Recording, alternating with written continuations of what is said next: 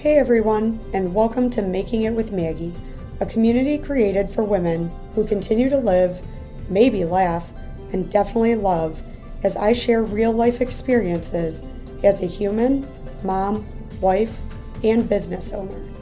This podcast will include my background as a physical therapist and women's health coach to apply a variety of health and wellness strategies to this thing we call life.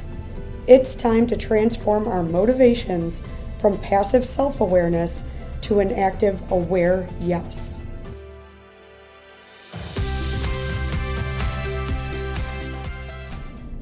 Hello everyone, and welcome back to Making It with Maggie. Today we're going to be going over a case study of a patient that I've been working with that was referred to me from a previous colleague of mine who was originally treating her for low back pain.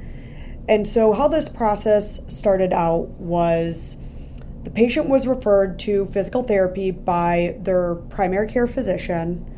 She had started with my colleague because the order on the prescription said low back pain, which is a lot of times what we see when you're going to a physician. They're simply writing down, hey, this is the symptom that the patient is having.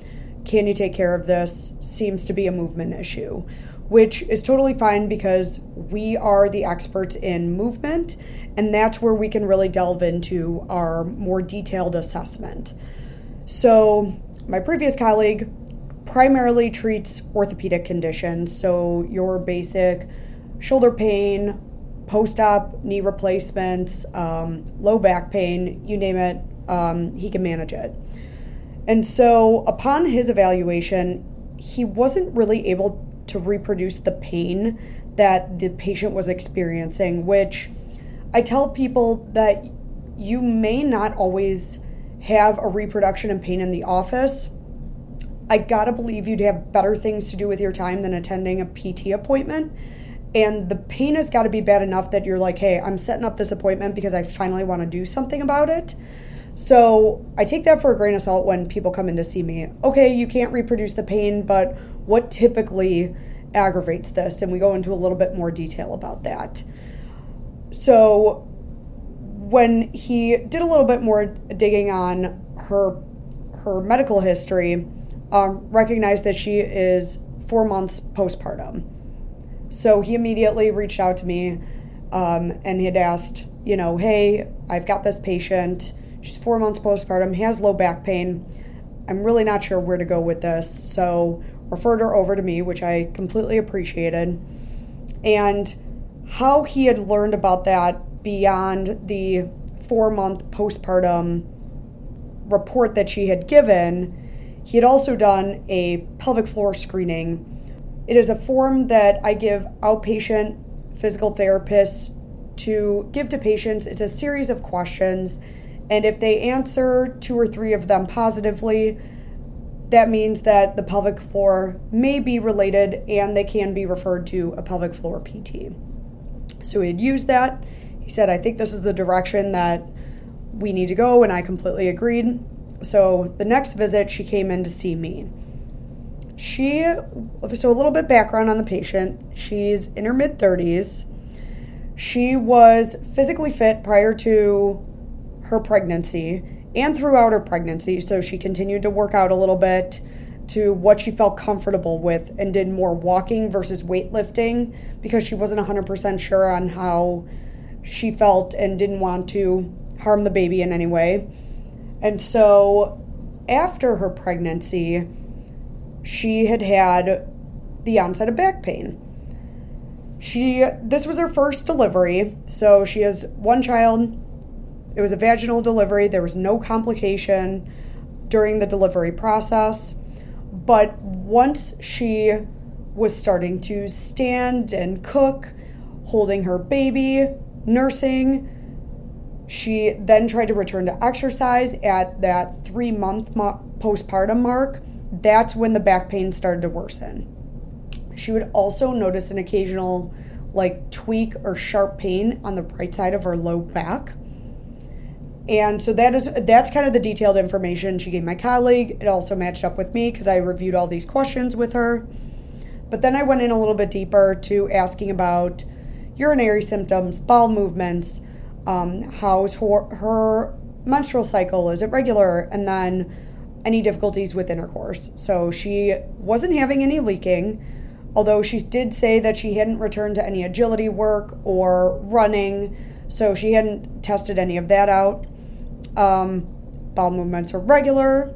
She did have pain with intercourse, and so discontinued that because of the pain. Wasn't sure if it would heal on its own or if that's something that PT could help with, which, newsflash, it definitely can. She had started having or resuming regular menstrual cycles. She had also discontinued breastfeeding by this point. It gives me a better idea of where her hormones are at without getting additional blood work when looking further into it.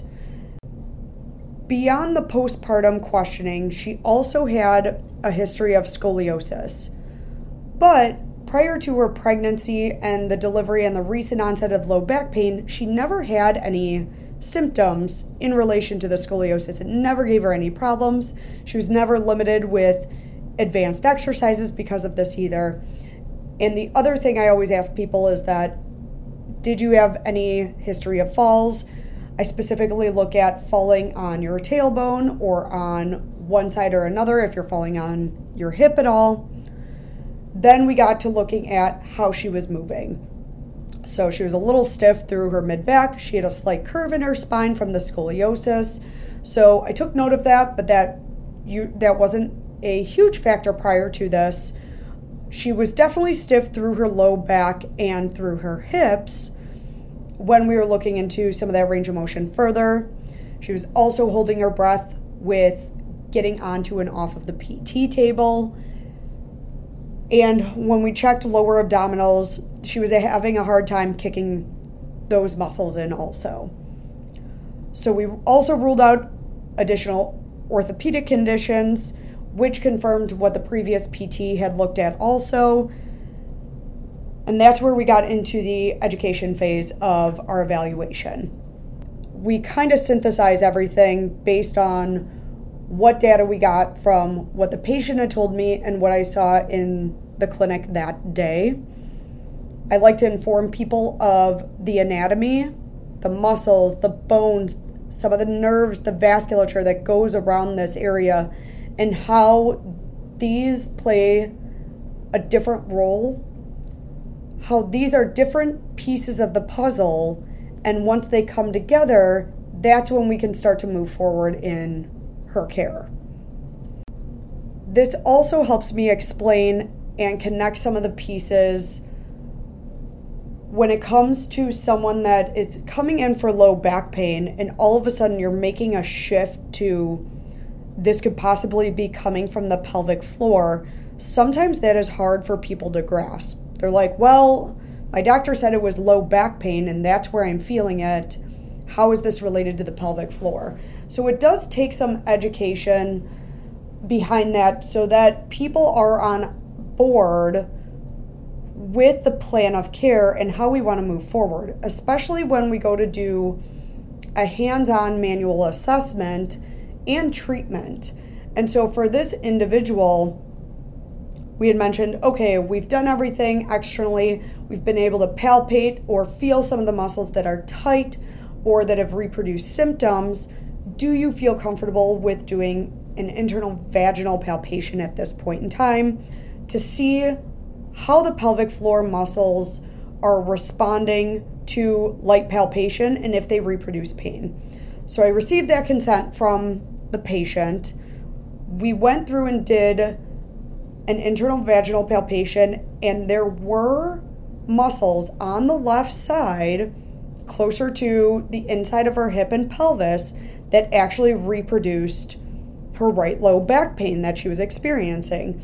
And I have this open communication with people, so when I'm pressing an area, is this tender? Oh yes, this feels tight, it's pressure, but it's not reproducing my pain. Okay, I'm gonna go test another area now. Oh, yep, that is the pain I feel. Okay, it's starting to get a little achier. Okay, now that's starting to go away. A lot of times it just confirms that these muscles can be a piece of the puzzle. They can be a contributing factor. It may not be the whole thing, but it's definitely something we don't want to overlook, because if we start to overlook things, we're not going to meet that patient's goal. So beyond the treatment that we did, so during that assessment, we also did treat the pelvic floor muscles at the same time. I provided her with some exercises that mostly consisted of relaxing the pelvic floor musculature that was taught or overused, so that we weren't retightening that up and we're not going through the same cyclic issues that cause that tightness to begin with. But then we also gave stability exercises that drew in her inner thighs to try and get those muscles to kick back in again that weren't kicking in during her pregnancy, to have her move more effectively and be more balanced as she continues to progress out of this early postpartum phase. During this treatment session, I also went over different postural cues, different body mechanics, especially with managing her son. You know, trying to hold your baby and cook, or leaning over a changing table, or holding your newborn and trying to gently lay them down in the bassinet or crib. Those are very challenging tasks, especially when you haven't been effectively kicking in your core for 9 months, plus the 4 months postpartum too. Our plan of care at this time, we discussed we'd meet 1 time a week. We'd reassess the next visit based on how she responded. So the following week she comes in. After that treatment, she did not have pain with intercourse that week, which is a huge plus. That means those pelvic floor muscles had finally loosened up and they are functioning with that functional task. She had a slight ache in the low back on the right side, but with the exercises, the postural awareness, the change in her body mechanics, the aching was not as intense and not as frequent compared to when she had seen me the previous week. So during that session, we reassessed the pelvic floor muscles.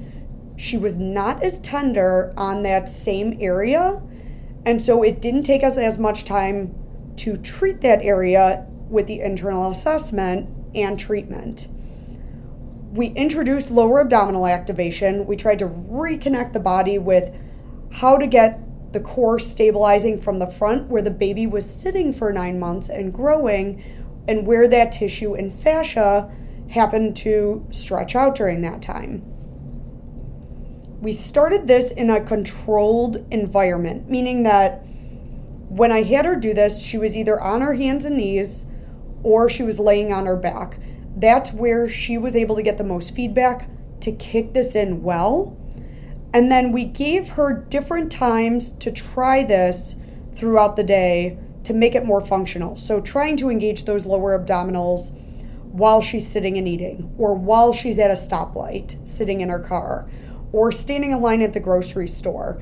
So it wasn't too overwhelming for the body and for the system, but she's starting to incorporate it throughout the day, so that way there's better carryover. And the more repetitions that we're able to incorporate that with, the quicker it's going to come on and the quicker she's going to be able to make a difference. So we ended that session. The following session, she came back in. Now she was able to engage her inner thighs much better. She was able to engage her lower abdominals without first squeezing those buttock muscles that we grasp onto right after pregnancy. She was able to start incorporating overall core to these functional movements.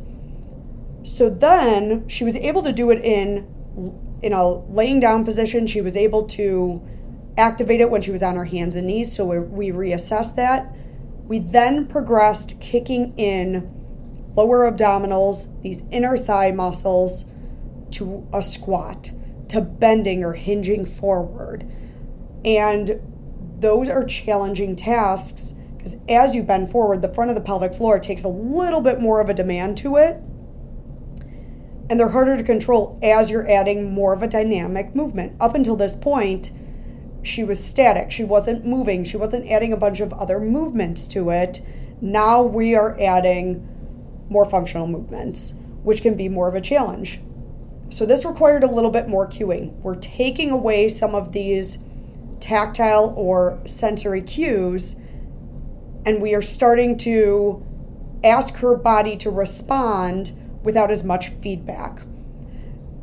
So when do we incorporate this throughout the day? We are constantly squatting. We are squatting to bend over and hinging, for that matter, to reach into lower cabinets. Even reaching up overhead, we're asking her to engage her lower abdominals, so that way we're taking pressure off of the low back. We're asking her to relax those buttock muscles while she does this, because she's been so used to hanging on to that for stability throughout her pregnancy and the 4 months postpartum, that now we've got to adjust the demand so that there's multiple players out there. It's like when you have 5 players on the basketball court, you need all 5 players to contribute to achieve winning the game. If you've got one person that's doing all the work, you're not going to win. So we've got to make sure that we're taking that pressure off the low back and that we're moving forward with getting the entire core kicking in. So after 4 visits, she entered my clinic without any back pain. And she was still able to have intercourse without any pain either, which was fabulous. However, at this point in time, she was nervous about returning to her previous exercises that she was doing before she was pregnant. She wanted to avoid that onset of pain. She had not resumed these exercises while I was working with her for the first 4 visits because we were trying to break down some of the body mechanics. And at this point in time, I don't love discharging people because I want to make sure they feel comfortable achieving this goal. So what we ended up doing was going over her previous exercise routine. We picked a day so we started with leg day. We went through those exercises and we modified them based off of where her physicality was at right now, where her fitness level was at. She felt so much more comfortable being able to do that. And even though she was doing about 6 exercises on those leg days, we backed it off to about 3 to 4. 1, she has a son that she needs to take care of now too, in addition to working.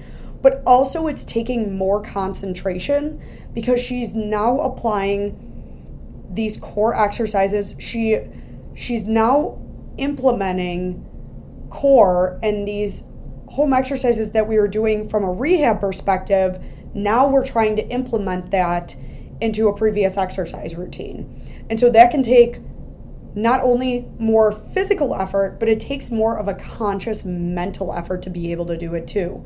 And so I don't love when people get frustrated or they start going through the motions, and just the volume of exercises alone was going to fatigue these muscles, and I don't want people going through the motions. So I had explained to the patient, we're going to start with 5 to 10 reps of each exercise.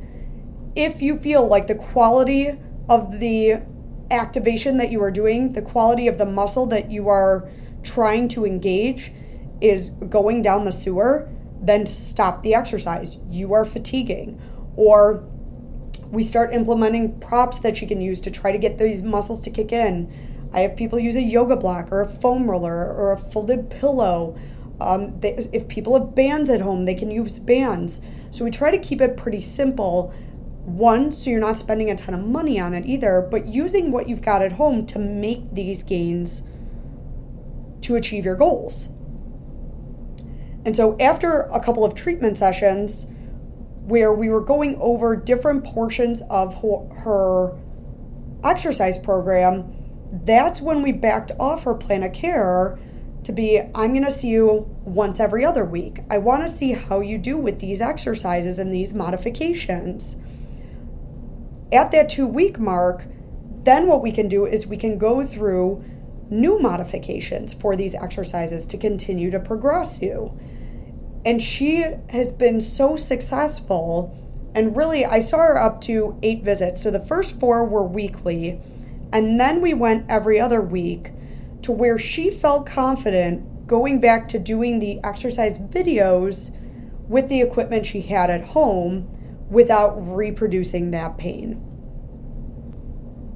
I guess what I want you to take from this episode is that there's so much more that can present from pelvic floor dysfunction that isn't located around the pelvis. We have so many different areas of fascia, muscle, joints, nerves, vasculature that intertwine with different areas of the body and the pelvic floor that we can experience pelvic floor symptoms elsewhere throughout the system too.